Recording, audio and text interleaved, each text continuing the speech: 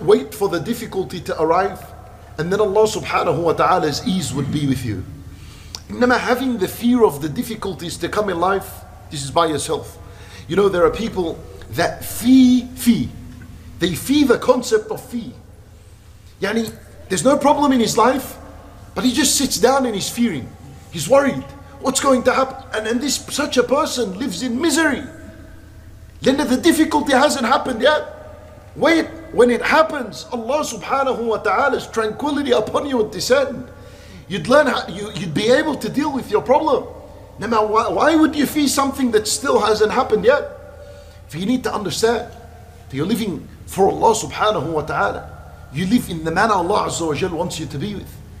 And you engage yourself and you busy yourself bi dhikrillahi subhanahu wa ta'ala.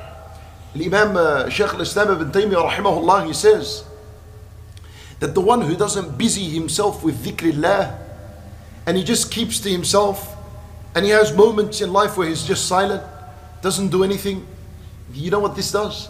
It brings waswasa to shaitan about. It brings waswasa to shaitan. Shaitan begins to give you waswas.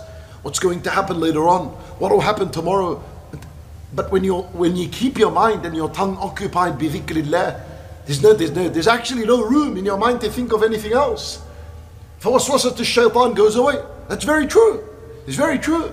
Sit to yourself and don't do anything. Watch where your mind goes. Watch where your mind is going to take you. To the most horrible of things.